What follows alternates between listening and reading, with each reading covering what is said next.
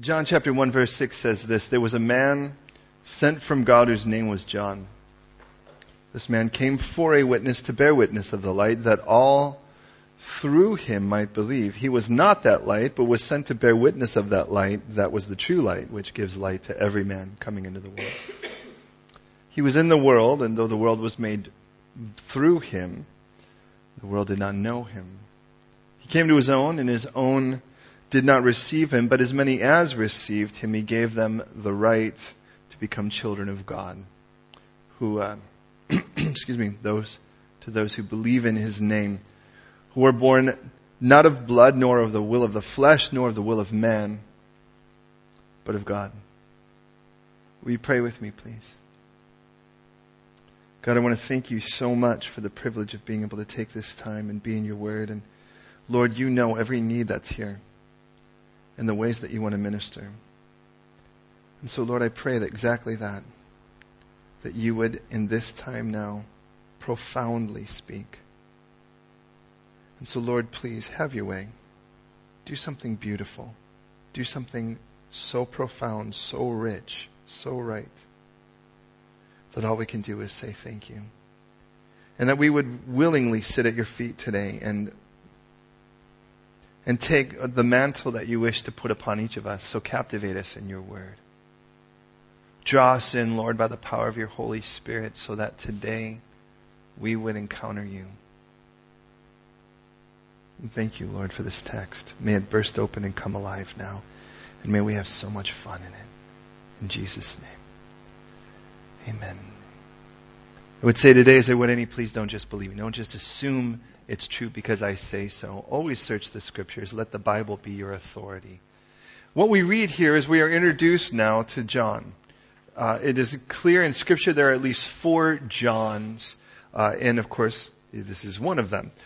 John, by the way, what we do read is, of course, there's the writer of this gospel, and this is where it gets confusing. There's the writer of this gospel, and then there's this guy that we read of here who is called the Baptist, for what it's worth. So there are 4 of them, for what it's worth. The Baptist, he's called that, John the Baptist, 15 times in Scripture. And he's called that by Jesus in Matthew 11:11, Herod in Matthew 14:2, Herod's wife in 14:8, and then the people themselves in John 16:14, when he says, who do the people say? Well, some say that you're John the Baptist. There is a member of the high priest's family in Acts 4:6 whose name is Jonathan. Perhaps the second famous person in Acts that we meet there is a guy named John, whose surname or his last name is Mark. John Mark. He writes, of course, the Gospel of Mark. That's Acts 12:12. We read John, whose surname is Mark, and then the writer of this gospel, of course, what we see in Matthew 10:2. Here, of course, we're introduced to this character, and Jesus actually has quite a bit to say about him, including this in Matthew 11:11, as well as in Luke 7, I believe it's verse 28, when he says, I say to you that of those that are among men, or those who are born of women, there is not risen one greater than John the Baptist. And that tells us an awful lot.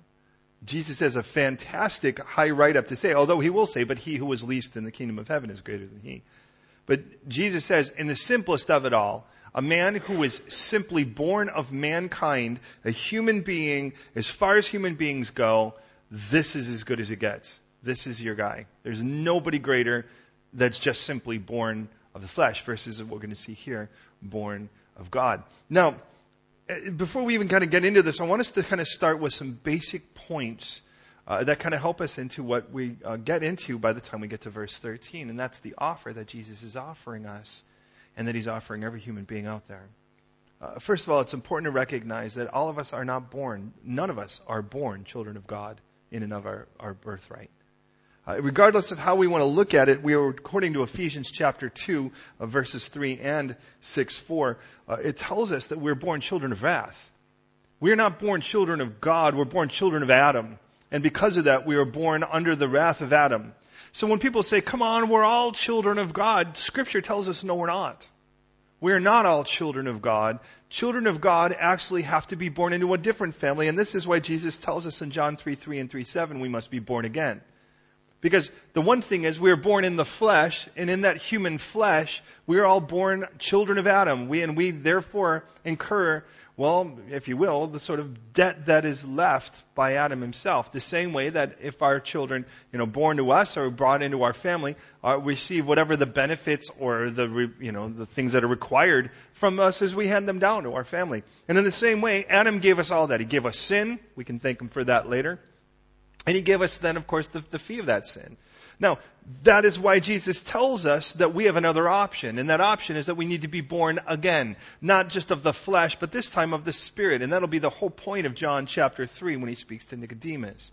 And this is why the world out there has such a problem, because we start drawing lines the moment we tell them, you have to be born again. So people even ask that, well, what kind of Christian are you? Well, I don't know. How many kinds of Christians are there? And they'll say, well, are you one of those born again? And there's a weird part, because you have to realize that if we're going to be honest, we say, to be honest, scripturally, the only Christians are born again. There aren't Christians that are born again and Christians who aren't born again. Either you're born again or you're not. Well, scripturally, Jesus tells us it is a requirement. And here's the good news, is that our God is into adoption. And so there are two different ways, well, there are three different ways, if you think about it, that you could become part of someone's family. You can marry in as a bride. Now, because you're probably aware of the fact when a girl was born to a family in the Middle East, to this day, they basically consider them on loan. Sooner or later, she's going to marry into another person's family, and when she marries into that person's family, she's going to become a part of that family. So that's one way to become a part of another person's family, is to be a woman woman and then married into another family. The second way is through adoption. Now, of course, you get the idea of that. Someone sees you, you're in a particular position where you obviously need or looking for a guardianship, and with that then somebody volunteers to take that responsibility, and of course goes through a tremendous amount of legal issues and finances and so forth to get there. The other way, of course, is simply being born into that family. Do you realize that when it comes to God doing anything for us, He always goes to the extreme? Have you noticed that? No matter what the possibility is, all of your bases are always going to be covered with the Lord. If those are the only three ways to become part of a family, God offers you all three. Have you noticed that? That's why He calls us the bride, not the son in this case, but first the bride in that, because you marry in through Christ. But we're also all called sons, and God's not being gender mean here. The idea of it is because we are all in that adoption process and being born into the family, we're born sons, because if you're born a son, you're a permanent member of the family. It isn't that God's looking at you and trying to decipher whether you're a boy or a girl or trying to come up with some other idea. The bottom line is He looks at you and says, you are a permanent member of the family, and therefore you are going to be invested in for the family business, which, by the way, is seeking and saving the lost. And that's what we're going to see here. So consider this. No matter how it is that we could become part of God's family, all of those are offered. And that's what we get by the end of this when it tells us, but as many as received Him, He gave them that right, that option, if you will, the privilege of becoming children of God, which you could never do in your flesh, which you could never do because somebody else wanted you to do it, but rather it can only happen if God were to invite you. And God is inviting you. We're aware of that because there are certain apps where you can't even get a part of it unless somebody else invites you on it. And then the same way, let's face it, you can just decide that you want to be adopted by the Queen and that you want to become a Windsor, but unless they extend the invitation, you're still not going to be a Windsor. And the reason I say that is that's our whole point, is this is what's being offered. Now, before we kind of dig into the John issue of this, which is, of course, who we're meeting, I'd like you to consider the people you know out there, the people that are in your family, the people that you've become friends with, the people that you work beside. Unless they accept the gift of Jesus Christ, they're spiritually orphans. They're spiritually alone. The closest thing they have to a guardian is the one who actually is the one who puts them a child of wrath, who is the prince of the power of the air, who raises up enemies to the living God and seeks to draw others away from Him. And these are the people we claim to love. And we are the only people who are the ambassadors of that adoption. But understand, and what we're going to see here is, we cannot make somebody get adopted. And that's the whole point when it says we're not born of blood, which tells you couldn't just be born into it physically. You couldn't just be like, well, you got to understand, I'm from this country, and because I'm from this country and I have this bloodline in me, clearly I'm going to be a part of the children of God. It doesn't work that way. That's not blood. Nor, by the way, the will of the flesh. In other words, no matter how much you want it, unless God extends it, it's not going to happen. Nor of the will of man. No matter how much somebody else wants it, it's not going to happen. But it can only happen by God. And that's our whole point. But God is extending it. And He wants to use us to do so. And when people are going to look, what are they going to see? Are they going to see a reason to want to be a part of this family? Are they going to see something so different from the family that they know that they can look and say, wow, whatever that thing is, diverse as it is by race, I mean, you look around and we realize we're very different looking people. By the way we speak, we're different speaking people. But we've all been adopted. And we were dead in our trespasses and sin, walking around in the lusts of our flesh and of our mind, and we're by nature children of wrath, enemies in our mind and hearts to God. Put all of that together when you start thinking about adopting. God looked in the world and saw someone dead. But they weren't just dead, they were walking dead. That makes them a zombie. So they're dead, and they were an enemy of God, and they were by nature a child of wrath, fulfilling all of the lusts and the desires of their flesh and of their mind. Now, in your right mind, would you ever adopt someone like that? But the difference is, God's not intimidated by death because God's the God of life. And because of that, He can take a dead person and make them alive. God isn't intimidated by all of the nature that a person possesses, because if we're going to be honest, God is going to give us a brand new nature the moment we say yes. That's the part of being born again. And this is what God is offering to your neighbor, to your friends, to the people you work with, to your family members by blood. He wants to adopt them, and He wants to make them new, and He wants to bring them into a place of fantastic love and protection. But they're going to look at you and decide that for themselves, whether this is even worth it. So here's what we get to. In our first verse, we read three things. And let me ask, how many of these do you qualify for? It tells us there was a man, egeneto anthropos, sent from God, epistelementos, or stelemenos, paratheu, whose name was John. Three things. The first is, he was a man. That, by the way, the word there, anthropos, isn't like he was a boy. He was a man. In other words, he was a human. He was a human. Matter of fact, when we study human beings before this point, we call it anthropology. Anthropos is the word for mankind. In other words, he was a human being. So guess what? You qualify. Of the first things, you're a human being. I mean, the reason I said is, Jesus says, this guy, as far as things go, until being born again, this is as good as it gets. But here's the cool part. Being born again in Christ, we already surpassed this. And we have this call on our lives. So here's where it starts. You're like, oh, I can't do it. Well, are you a human being? Because that's where it starts. Here's the beautiful part about it, is that the way that God looks at human beings is He doesn't look at them by status first, or even by problem first. He looks at them as this, as a human being. As a matter of fact, if you remember the man, if you were to look at any person in the New Testament, and I'm going to excuse Judas Iscariot for a moment, but if we were to say, who is the biggest mess that we have that's been developed in Scripture, I kind of have to go, okay, well, other than you can look at the Antichrist, but somebody that really, I look at the man of the tombs. Because what we read is that the guy calls himself Legion. He is cutting himself with stones. He is howling. He can't wear clothes by this point. They can't contain him. They can't restrain him. The guy is a mess. And as far as the Gospels go, you look and I look in Scripture and I go, this guy's as big of a mess as anyone I've seen in Scripture. He would be as much of a hopeless case as any human being could be. And we wouldn't even want to go near him. Howling, cutting himself with stones, gashing until blood comes out, running around rabid, running around naked and screaming and yelling. You couldn't even chain the guy. Sounds like he was untaseable. Kind of that's what you get out of this. What would we call someone like that? The maniac? The nutter? And yet in Mark 5, it starts with this. When Jesus had come out of the boat, there immediately met him a man with an unclean spirit.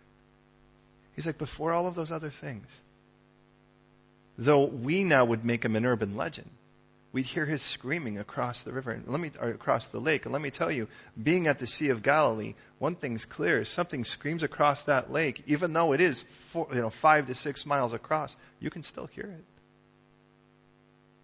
And of all the things we call him, brother, you were still just a man. He had a mother and a father that looked and held a little baby boy once with hopes and dreams and purity. What in the world happened? We don't read. But we do read this. God still looked and he said he was human. Now, who's the craziest person you know? I mean, the most impossible, where it's almost hard to see the humanity in it, or him or her. God still sees him as a man. Interesting. As far as people and their behavior and personality, on the other hand, we might actually go with Matthew. Or if we want to go even beyond that, to Zacchaeus. Because these were men that were considered the greatest traitors to their own people. Zacchaeus, if you're aware of it, the Romans would put a bid out. They would have an auction for a spot where they would want a tax booth. And people would bid on how much money they think they could extort out of their people.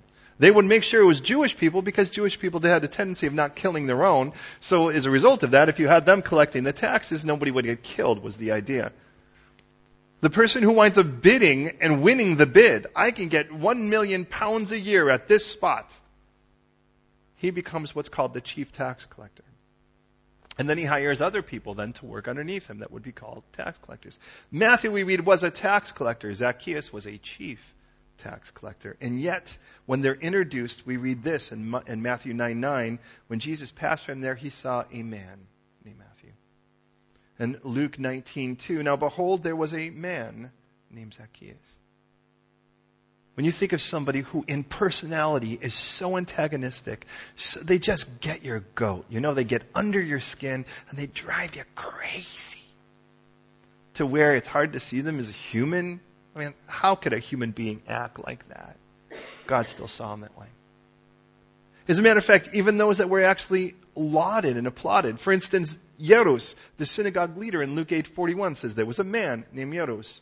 The man who was a council member we know of as Joseph of Arimathea. It says in Luke 23:50, now behold, there was a man named Joseph. And here's the whole point. As though it seems silly to develop it, I don't think so. We start with this. What qualified him, first of all, is God did not call a superhero. He didn't go and try to find somebody from Krypton or wherever and just wait till he could fly and he could do all of these things. What God was looking for was a man, a human being, for which you apply, for which you qualify. And he says, I'm looking for a human being. That's what we find first. And be that adulated in the sight of people, or be that despised in the sight of the crowds, still a human being and you qualify. Second, he was sent from God. Now, for what it's worth, sent from God, the word is apostolos. You'd be familiar with it. It's the term for apostle. And it's important to recognize that it doesn't just say there was a man and he had all of this power, or there was a man and he was called a prophet. There was a man. The second thing we read is from his species, if you will, to his sender. And that is that he was sent from God. Now, what that tells us is that your sender, by the way, takes the responsibility of equipping, of providing, of protecting. That's all the responsibility of the sender, not the sent. That's a radical point to start with, if you will, here. Because in that, the whole idea is if God sends you somewhere, it's his responsibility to take care of you. It's his responsibility to equip you for that work, and it's his responsibility to provide you in that work, because God has no intention of setting you up to fail. If God is going to send you out, he is going to send you out to affect the world, because nothing is more important to him than other people's relationships, and he wants to use you in that. So let me ask you, are you sendable? Because there's only 2 points to that. One is, would the sender be willing to send you? And the second is, will the sent be willing to be sent? Well, the sender is willing to send you. That is clear in Scripture. Which means, like it or not, you qualify for the second of the 3 things. If you are willing, then you're sendable. Now, that sendable may be, more than likely, the first place will be your Jerusalem. And your Jerusalem will probably be the last place you want to go. Because that's people who know you, that you know you're going to be kind of weird to go and start talking to them about Jesus. Unless you're just that kind of person. Wherever you go, you're just going to spill him on him, and that's what God intends. What God intends is for you to be so lit up with him that no matter where you are and whoever you bounce into, you're going to just spill him on to people. No matter what kind of work. And you know this. The moment you start talking to someone about Jesus, you feel like you're selling something. Let's be honest. There's somewhere in that you feel like you've got a deal to close. Because if you're doing it out of a duty, as if somehow you're going to report to your sales manager, Jesus, and he's going to look at you and go, let me ask you, how many people have you shared with? How many conversions have you brought? And somewhere down there, it'll be like employee of the month, John the Baptist, or, whatever. And there's that pastor again. Oh, Billy Graham, that guy's got his own spot, And then it's like, I'm never going to make it there. And it's like, well, and somewhere down the line, you're kind of on that list of the people maybe not to fire, And the whole point of it is somewhere in this, we keep forgetting that God is sending you, but God is sending you with a specific purpose in mind. And it's his responsibility to equip you and to empower you and give you all the authority that is necessary. The only part that's yours in it is being willing to be sent. Okay, the third thing is his name is John. Now, I look around the room and I kind of get that none of us necessarily apply to that I'm aware of. So, let's face it, 2 out of 3. How'd you do? 2 out of 3, by the way, I'm told ain't bad. But if I look at this, I realize that's where this starts. We're going to find then more as it's developed, but it starts with this. God's like, you need to know, I'm looking for a human being that's willing to be sent. That's it. In this case, his name was John, because we want to get specific. But let's face it. Why not? There was a human being sent from God named Abraham. There's a human being sent from God named Suti. There's a human being sent from God named Anne. Why not? Well, because the why not will not be God. It'll be us. Verse 7 says he came for a witness to bear witness of the light that all through him might believe. Did you notice again there are 3 more statements made? The first of them, he came for a witness. Otas, that's the idea of him or he. Eltheon or elthen is the word for sent or literally entered into. Ice is into. And then the word martorion, which literally means evidence. The first part, this man came for a witness, literally is, that fella, that human, entered into evidence. Now, what in the world does that mean? Well, it's quite simple. He entered into the pool of evidence. So put it into this, if you will. First of all, let's get the pressure off of you and put it where it belongs. You are not the attorney. You will never be the attorney. You are not the one who's responsible for manipulating things, for presenting things, for orchestrating things to sway the vote, if you will, or the mind of a jury. But rather, you are part of the evidence pool. Now, there's the great part about it. Because as evidence, you simply have to be honest and true. That's all. You don't know when you're called to the stand, but you could be called to the stand. It may not be today, or it may be. It may be tomorrow. It may be next week. It may be every day this week. But the issue is, wouldn't it be horrible if the evidence was unwilling? And it says, there was this guy, this human being. He was sent from God, and as he was sent from God, guess where God sent him into? The evidence pool. Jesus, according to 1 John chapter 2, verses 1 through 3, tell us that he is the attorney. He is the defense attorney for us, and he is the one who presents. There's the beauty in it. What that tells me is the convincing, according to John chapter 16, is the Holy Spirit. He's the one who convinces people. I don't have to convince you. I don't have to sway you. But what I have to be is honest as evidence.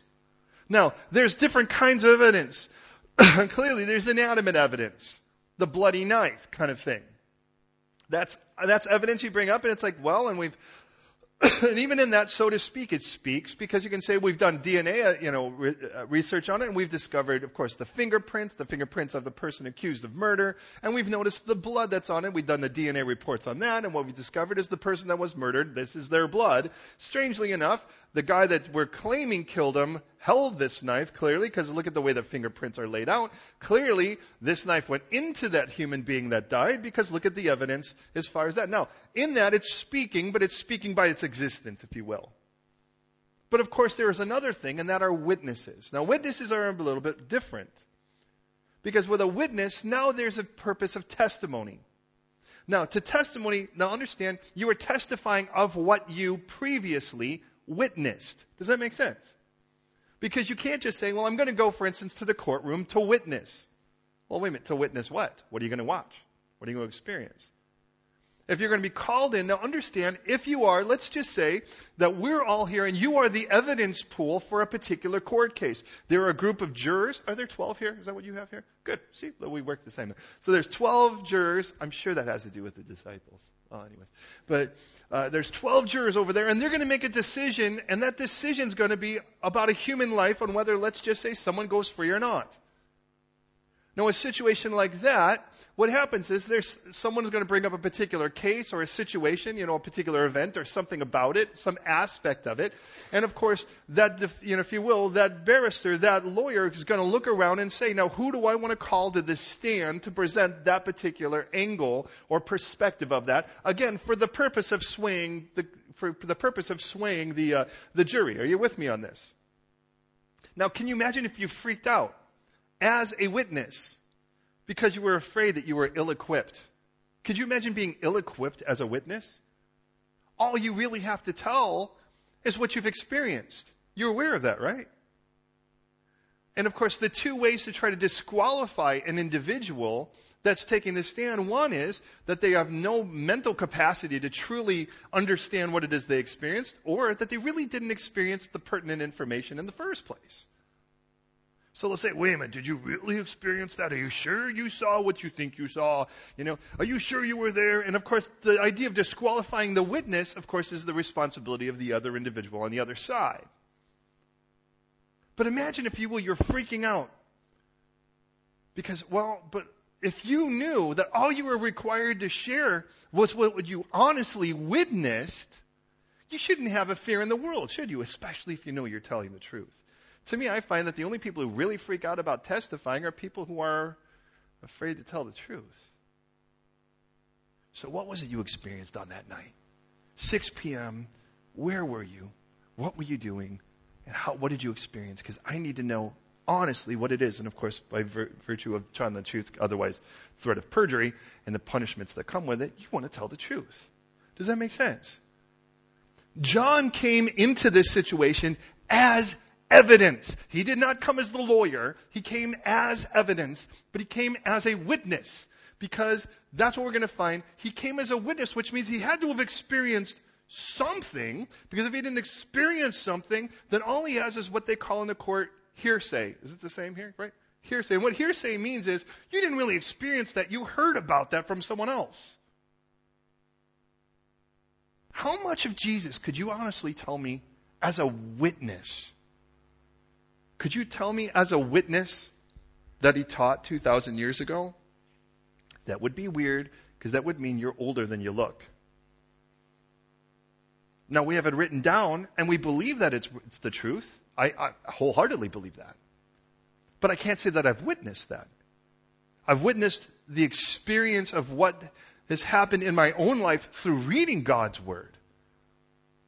But I can't tell you that Jesus taught 2,000 years ago as a witness. I can't tell you that he died 2,000 years ago as a witness. I did not see that. Though, clearly, if he lived 2,000 years ago, any intelligent mind would tell you, clearly he had to die. But I can tell you he's alive. And the reason I can tell you he's alive is because I've encountered him. And in encountering Jesus has so stepped into my life that my whole life has changed. And because my whole life has changed, that's what I can testify of. And I don't have to freak out about being called to the stand on it, because all I have to be is honest. If I have to, if you will, we call it evangelistic, where you have to kind of spread things out a little bit bigger than what they are. That's silly, because then you have to try to keep those things rattled in your head. But if you're just going to be honest and say, you know what? I am going to be available. What if we deburdened the things that were not our burden, and we made ourselves available for the part that we should be, which is that we were willing to be a human being sent by God into the evidence pool. then what happens when God calls you to the stand? Just speak what you know. Don't speak it. Well, you can say, well, I heard about my great uncle, and my great uncle had this great experience. Well, were you there? No, of course not. That was 300 years ago, or whatever. No, and all this, and it was in another country. And people are like, well, that's a really lovely story, bro. But that's still hearsay. And you know what the church has done, not in mass, is we've tried to turn everyone into lawyers. Now, I'm not trying to speak evil of lawyers. What I'm saying is we've put a responsibility on us that we really don't have. Which is, if you could take these 2 years of philosophy and learn how to argue better. And we're going to get all this logic so you can present all your ducks in a row. And then we're going to make sure that you dive into all the archaeology so you can make sure you can bring all those evidence. But you realize what you're doing is you're trying to equip a person to if you think about it, to develop their own evidence pool. Does that make sense? So here's your own evidence pool. But let's face it, how in the world is archaeology going to be your evidence pool? Now you can go there. I could say, well, I've walked around Israel and I could tell you about this bone wall. I've actually skid my knee up just to discover it haphazardly. And I could tell you what I've seen, and we could do this and that. But in the end of it all, think about the responsibility you feel like you have. Then you're like, well, what happened? You know what happens if somebody doesn't say yes to Jesus?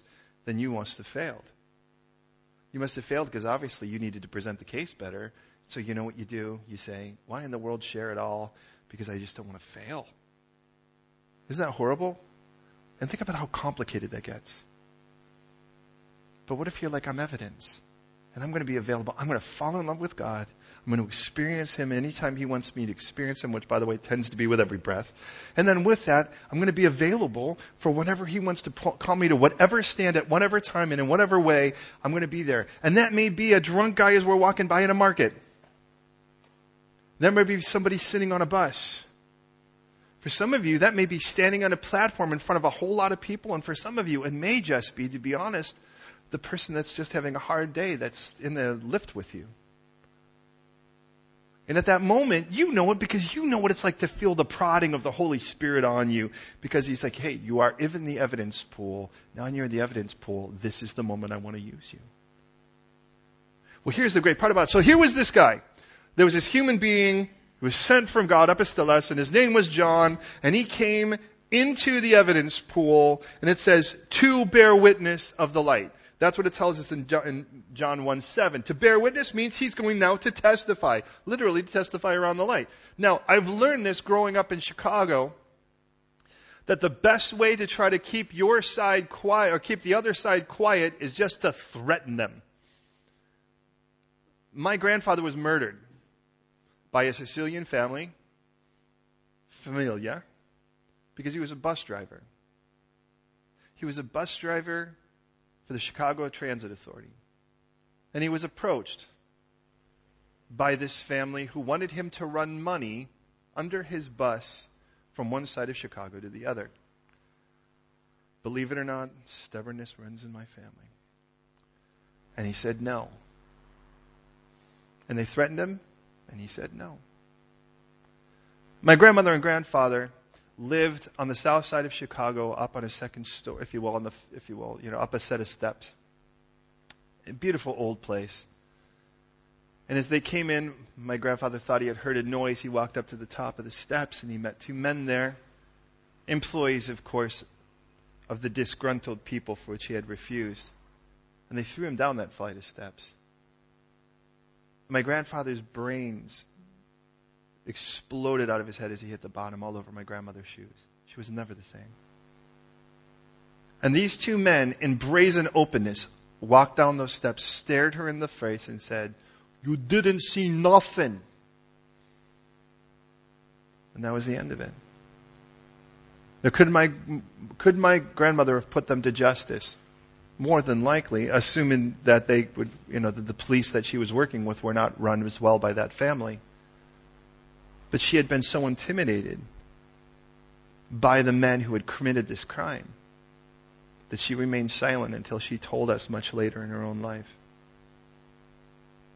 Now, in a case like that, she had a mortal fear. She lived in mortal fear because even though she hadn't said anything to the police, she wasn't confident they knew that. And she lived in fear of it. Do you realize that the enemy's doing the same thing? He is trying to keep you quiet. And fear works. Let's face it, our fear is not of mortal danger. I don't think anyone in this room lives in a constant mortal threat because of your faith in Christ. Now, I could be wrong. Tell me later if I am. We're afraid of being rejected, of being laughed at, singled out, looked at cross. That's as bad as it gets for us, let's be honest. But it's enough. It just seems to me the enemy isn't wasting energy really pulling out big guns, because let's face it, to me it's like pea shooters seem to be silencing most of the church. And part of it is, if we can't divert them to thinking they have to be the lawyer, we can just frighten them into silence by making them think that they'll be alone. Don't you realize how important church is then? Because it's at a place like this that we realize that we're all in the same place. We've experienced the most perfect, awesome God. And we're available to be evidence pool, and it's an amazing thing to watch a life change. This man came as a witness. He entered into the pool, the witness pool, or the evidence pool, to testify. He doesn't have to share what he doesn't know. Neither do you. Do you realize why it tells us that in Revelation they overcame the enemy by the blood of the lamb, the word of their testimony, and they didn't love their lives unto death? Do you know why the third line was so important? Because the third line allowed the second one to be important. If we loved our lives unto death, we would not use the word of our testimony. But if we realize Jesus is our life, we won't be afraid. But here's the reason why. He entered into the pool of evidence to be a witness, to testify, so that all through him might believe. If it was all that was going to be through him might believe, what that tells us is John was available 24/7 for the phone call, the text, or the loud neighbor. There's a difference between somebody playing the music too loud and somebody crying through a wall. And the only reason I say that is, wouldn't it be great if we were like, Lord, today, and this is all I'm asking of you today with me, that we make an open commitment to the Lord to enter into his evidence pool and be available for the lawyer, for the great defense attorney, to use us, that all in our life would believe. Our children, our neighbors, our work, the people we work with. Could you imagine? You're like, well, I need to make them believe. Well, that's what we're going to find here, is that's exactly the problem. It tells us in verse 8, he himself was not the light, but he was sent to bear witness of the light. Please understand, you are not the Savior, and I'm not the Savior. You're not Jesus, and I'm not Jesus. Praise God, he lives in us, but we are not him, so we can't save, but we can be used. So stop being the lawyer.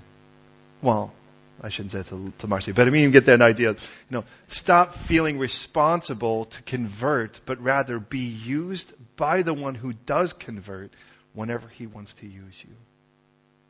Have you ever had times where you're speaking with someone and then you thought you had the doozy to shut them down, and you reached in to pull out that doozy, and you were going to say it, and you were just going to know it was kind of like at that moment, it was like, BAM! And that was it. They were done. And then you reached in and you couldn't find it anymore.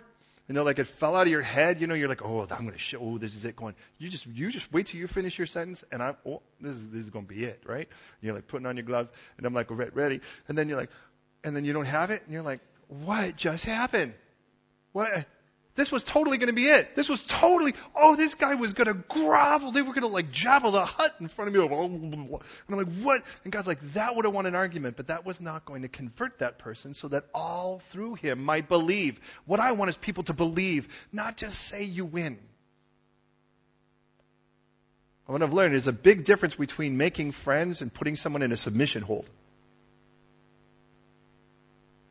But what if you're like, all right, I know my purpose is to introduce myself, offer myself into the evidence pool to be used whenever he wants to use me, so that everyone that would believe, and I get to be a part of it.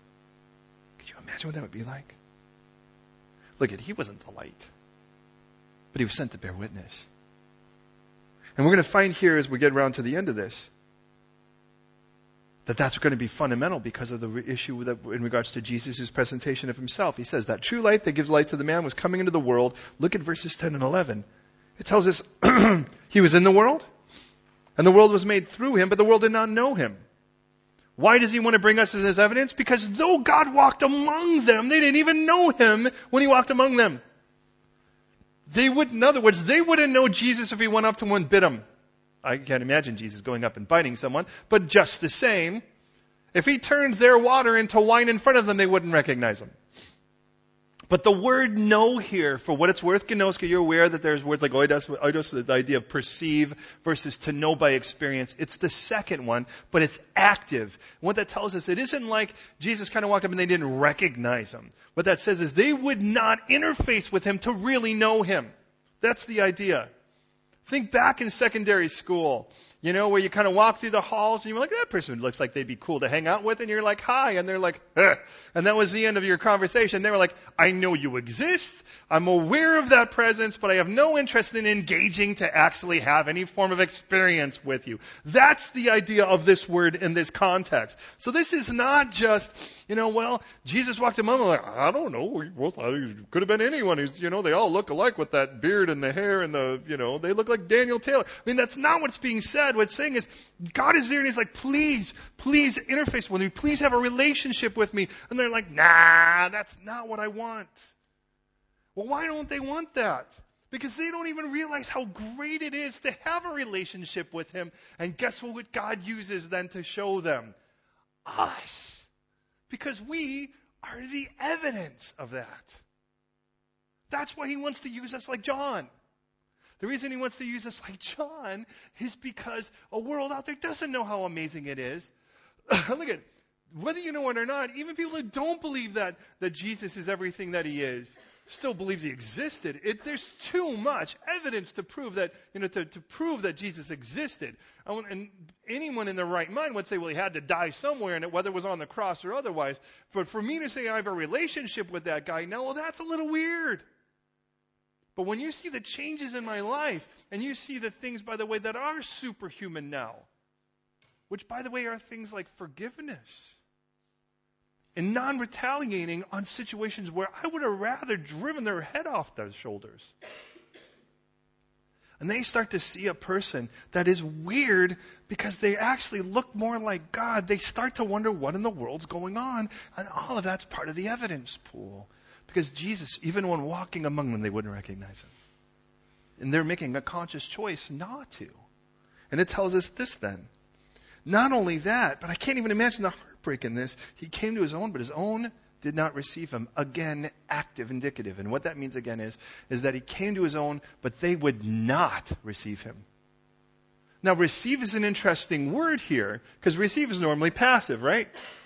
Receive just means all you have to do is nothing and it happens. That's the point. It's active because of this. Have you ever had someone kind of do this? Because it happens to me all the time now. In the neighborhood we live in, everybody drinks.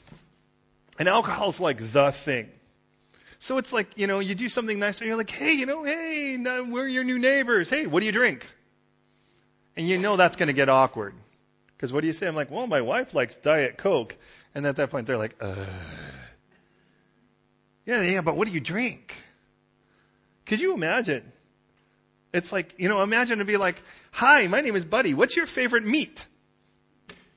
But that's the culture. And again, I'm not trying to, the whole point of it is it gets, so what happens is we're someplace, we went and saw a movie a couple days ago, and afterwards we had this, it was just such a cool experience. We're walking by and we walk by this market, and there's a particular gentleman that I had met once.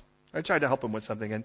And so he calls, hey, how's it going? And of course he's a bit pickled by this point, and it's an evening market, and we sit down and we get to spend this time with him. And of course, and it's like, and he knows I'm a pastor, he knows I love the Lord, but he doesn't know in the world that means. So he's like, hey, so what are you drinking?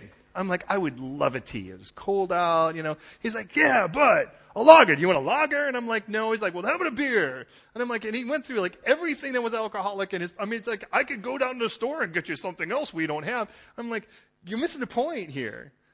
And like, the whole reason I say that is like he's being kind. Bless him. He's really trying to be kind, and he's trying to let me into his world. That part of his world, it's kind of like, hey, I'm dying of cancer. Can I share it with you? No, thank you. It's like, this is something, but he's doing this. Please have it. Please have it. And I have to actively refuse that. If I didn't say anything, there would be a Scrumpy Jack or whatever sitting in front of me.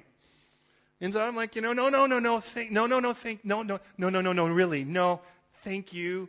My mom smoked, my dad drank, and I really kind of don't want to be near either of them. And it's like, but you have to actively say no to that. And what I find is you have to actively say no a lot. Because you know how this is.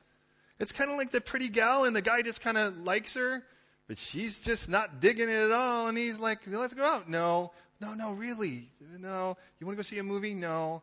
Well, how about a walk? No. How about, you're missing the point. It's not the event. It's, I just don't like you. But you don't want to be mean, right? But you have to, there's this actively refusing the reception. The reason I say that is that's the term we're looking at here. When it says he came to his own. I mean, these are people, they understand God made these people, and he made them with a specific mission, and he comes to be received. It's like coming home to your family, and they're like, no. Can I come in? No. Come on, can I spend the night? No. Can I just have a meal? No. And that is what he's saying here about these people. And that's why God has an evidence pool. Because though he's coming, he's going, please, will you have me? No. Can we talk? No. Can we interface? No. Can I? No. I don't even want to. No. Big bag of nope. That's where it's going. And somewhere that the Lord's like, well, what's clear is at this moment, you're not willing to listen to me. You've already built up your nope before I showed up. And you know that. People are like, gee, oh. End of conversation. So what happens is God brings in another person. And he's like, well, okay. So he bumped into Pastor Tony on the bus. But guess what? He's going to go eat at a restaurant where CT is. And CT is going to pray before his meal, and they're going to look at him, oh, what's this? And then he's going to go walk through the stalls and run into Maureen. And as he walks into the stalls and he sees Maureen, she's like, God bless you. And he's like, what in the world? And he's like, they're all so happy. You ever hear people say that? You guys are all so happy. Well, and that's bad. Would you like it if we were just angry and shooting people? Well, at least you can relate. Right, and then from there, it's like the next thing, he gets back on the bus and he runs into Abraham. And he's like, and Abraham's like, listen, bruv, you need Jesus. No, because he came to his own, but his own would not receive him.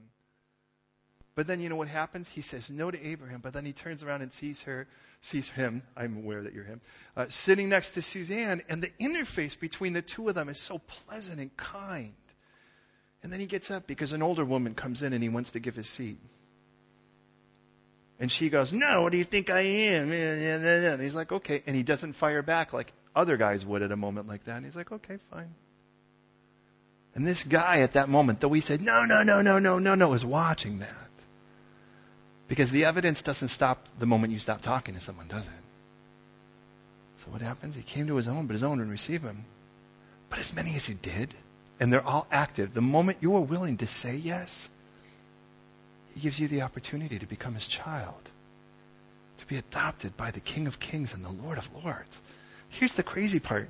There is a father out there with extra room in his house that wants another son, that wants another child in that home, and he's looking at your friends. And he's looking at your family, and he's looking at your neighbors, and your cranky boss, and the weird person you work with, and you're not sure what in the world's going on with them. And you're looking at all those people, and he's looking at that, and he's going, man, I want that one in my house. And you're like, I don't want that one in your house. He's like, but they change when I do. You know that I change you. So what do you want me to do, boss? I'm not your boss. I'm your Lord. It's different, and I'm your Father. Will you be available? Because whether you know it or not, the moment they know you're a Christian, and even before that, you are under observation. Hey, if there's any place in the world that you know you're being watched, it's London. Let's be honest. And if you think Big Brother's the issue, you should wait till you see, because that person may become your little brother. And they're watching and saying, well, how are you different? And the moment they start asking, you're called to testify. But don't just try to whip out stuff about what you heard. Take some time this week and ask yourself, if I were called to the stand as a Christian, could I give enough evidence to convict? What could I actually say that was honest about my genuine witness? Have you encountered Jesus in this way? Or are you at that place where you're just like, I'm still actively not receiving him and choosing not to know him? And you're like, well, please understand that is not God's choice. That's yours. Because both of those are active choices. And the people out there that don't want to know him, it isn't because God doesn't want them to not know him. It's because God is reaching out and they are not accepting his hand. So you know what's going to happen? God's going to break them down and he's going to use you. Welcome to the world of sledgehammering. Because he's going to use you to crack rock. And that means there'll be some impact. Here's the good news. Is that there was a man, just a human being, and he was sent from God just like you are. Okay, his name was John, but you can add your name right in there. And he came and entered into the evidence pool. He came as a witness to testify of that light. Now, that true light, that good light into the world. No, he wasn't that light. He knew that. But he did this because he knew that in being the evidence, people are going to believe. What if the one thing, because it's hard to tell. I know there's some form of science behind it, but you just kind of know. There is a moment when you watch a jury. I've had the privilege of being on them more than once, where you watch a jury and you watch where there's a moment where everything starts to sway. You know, this is the one moment where the entire jury goes, oh, yeah, it's clear to me now. What if that moment is your moment in the life of someone you love? And the enemy knows it so badly, he's trying to keep you silent. But he knows if God could call you to the stand at the right moment, because let's face it, God knows that person like you don't. And he knows them well enough to know the moment they're vulnerable, they're available, they're teachable, they're hearable. He goes, at that moment, it may be a moment of, they might be drunk. They might not be. They might be crying. They may not be. They might be angry. They might not be. They might be just fired. They might have just discovered that someone they love is ill. They might have just discovered they have a terminal illness. They might have just gotten fired, or whatever the case is. They might just be at a point where they just got promoted. But wherever it is, God knows there's the moment. There it is. And he knows, there it is. All right, Maureen, ready? I'm going to call you in now to the stand. Well, what do I say? What do I say? Here's the great part. Don't worry. He knows how to ask the questions of his witnesses, right? And you know what's funny is how many times God asks the question through someone else. Have you noticed that? It sounds like this. Look, I'm almost done because we're done with our text. Look at when someone goes, do you really believe that? Do you really believe like God created stuff? Do you really believe Jesus is the only way? Now, who do you think is asking that question? I genuinely believe, though the enemy's trying to turn it into an antagonistic thing and we want to turn it into a debate, well, bottom line is God's using it because he's called you to the witness stand and someone's got to ask questions. And guess what? It's often the person that's in front of you, they just sound like they're too full of vinegar to actually make it a genuine inquiry, but it is. And they're like, you really believe that? And you know what's crazy is how many times they really want you to say just simply yes. Not, well, hold on, let me see if I can dust off my archaeology stuff. But actually, yes, I do believe that. Well, then you're a nutter. Believe what you want. But I'm a happy nutter. I have peace and I have joy because I have met this person. And this person lives inside of me and he has changed me in ways there's no possible way I could have changed. To be honest, I would have punched you in the face by now. But since Jesus has changed me, I'm sharing with you. Isn't that weird? Now, that may not be your testimony. Hopefully not. But you get the point. So look, as we go to prayer, here's my question to you and to me. Are we willing simply today to say, Lord, I offer myself to your evidence pool so that all through me would believe. Call me to the stand when you need me. Make me testify in whatever manners you need. I know that you haven't called me to make anything up. You've simply called for me to be honest about what it is I've genuinely witnessed. And that will be a testimony. I believe that if you call me to the stand, it is because you know I could be the moment where the jury in someone's heart shifts and changes and says, yeah. But face it, you can't see that often. But they go, you know what? Talking to COT for 10 minutes, that was enough. Everything changed. Sitting with Carolina, everything changed. Boy, that Yash guy, I don't know, man. There's something about him that's different. And then the Lord says, all right, Yash, I'm calling you to the stand. Tell him why. You're like, I'm afraid to. Of course you are. But do it. Because God wants to adopt. He wants to adopt the person you're speaking with. And He's using you to let Him know how great it is to be in that home. Would you pray with me? God, I want to thank you for this beautiful text. How beautiful is this text? Thank you for John. Thank you, Lord, that in his case, you'd call him to eat bugs. Thank you haven't called us to do that I'm aware of.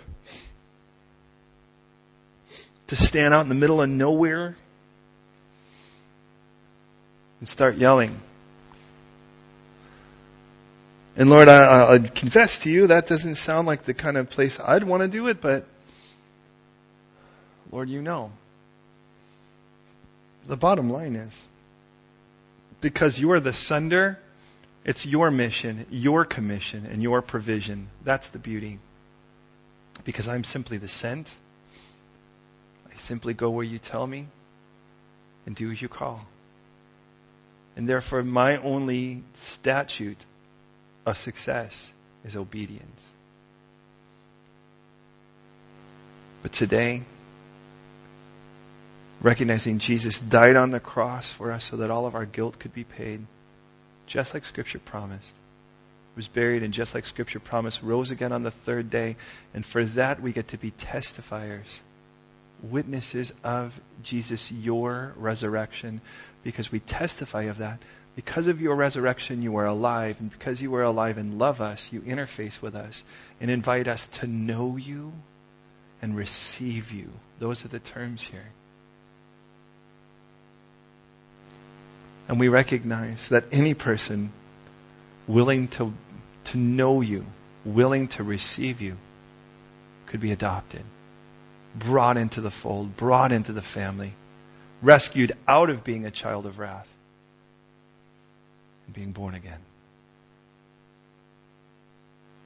And for anyone making that decision, we say, Jesus, you died on the cross for me. You rose again on the third day, all like Scripture promised. And I say yes to you as Lord and Savior, as payment for my sins.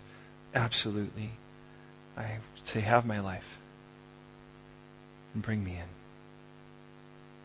For all who have said yes to you, we make the choice today to enter into the evidence pool, seeking to be a faithful witness.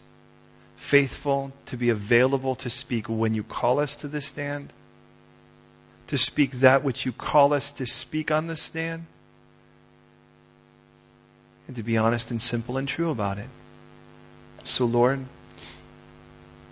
as you make our entire life now evidence, consume us in such a way so that you give us the heart you have for the adoption of those around us. So today even, we would start to see the juries change in the hearts of people we know and love around us, or know and endure around us, or know and dislike around us. God, please, use us now.